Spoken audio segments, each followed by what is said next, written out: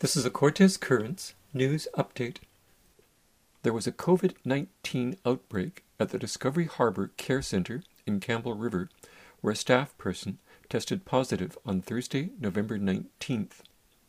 A press release from Island Health states, "At this time, no residents are experiencing symptoms. Communication with residents and families is underway. The staff member who tested positive is self-isolating at home. The outbreak is limited to one neighbourhood within the facility. Admissions, transfers, and visitation to the entire site have been stopped.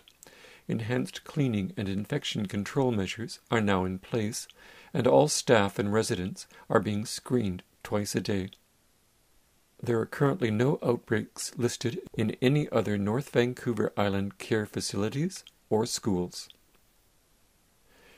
In response to the province's November 19th public health order, the City of Campbell River now requires employees and visitors over 2 years old to wear a mask covering their nose and mouth in all public and common spaces within city facilities.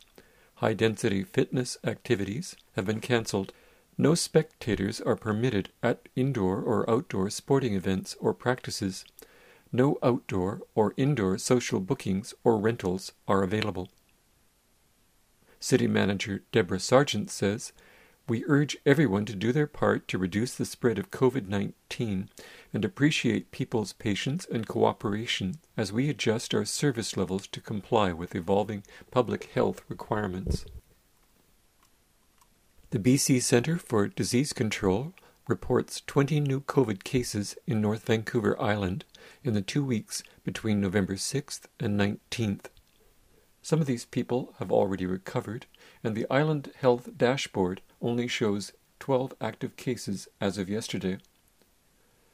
North Vancouver Island is divided into 4 health areas: the Comox Valley, Greater Campbell River, which includes the Discovery Islands, Vancouver Island West, and Vancouver Island North.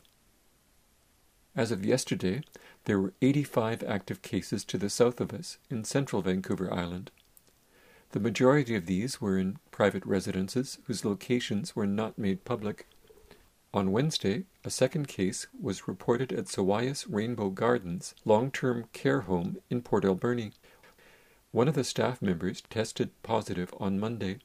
Now one of the residents, deemed to be a close contact, has also tested positive. Island Health currently has 6 Central Vancouver Island schools listed on its exposure page. Some of this data is close to 2 weeks old, after which it will be removed from Island Health's exposure page. There are currently 128 active cases throughout Vancouver Island. As of 4:30 p.m. Friday, 3 of these have been hospitalized, and 1 is admitted to intensive care.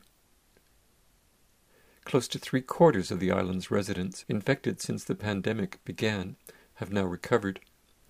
The situation is much more bleak province-wide. As of 4:30 yesterday, there were 7,122 active cases, 227 people in hospital, and 57 in intensive care.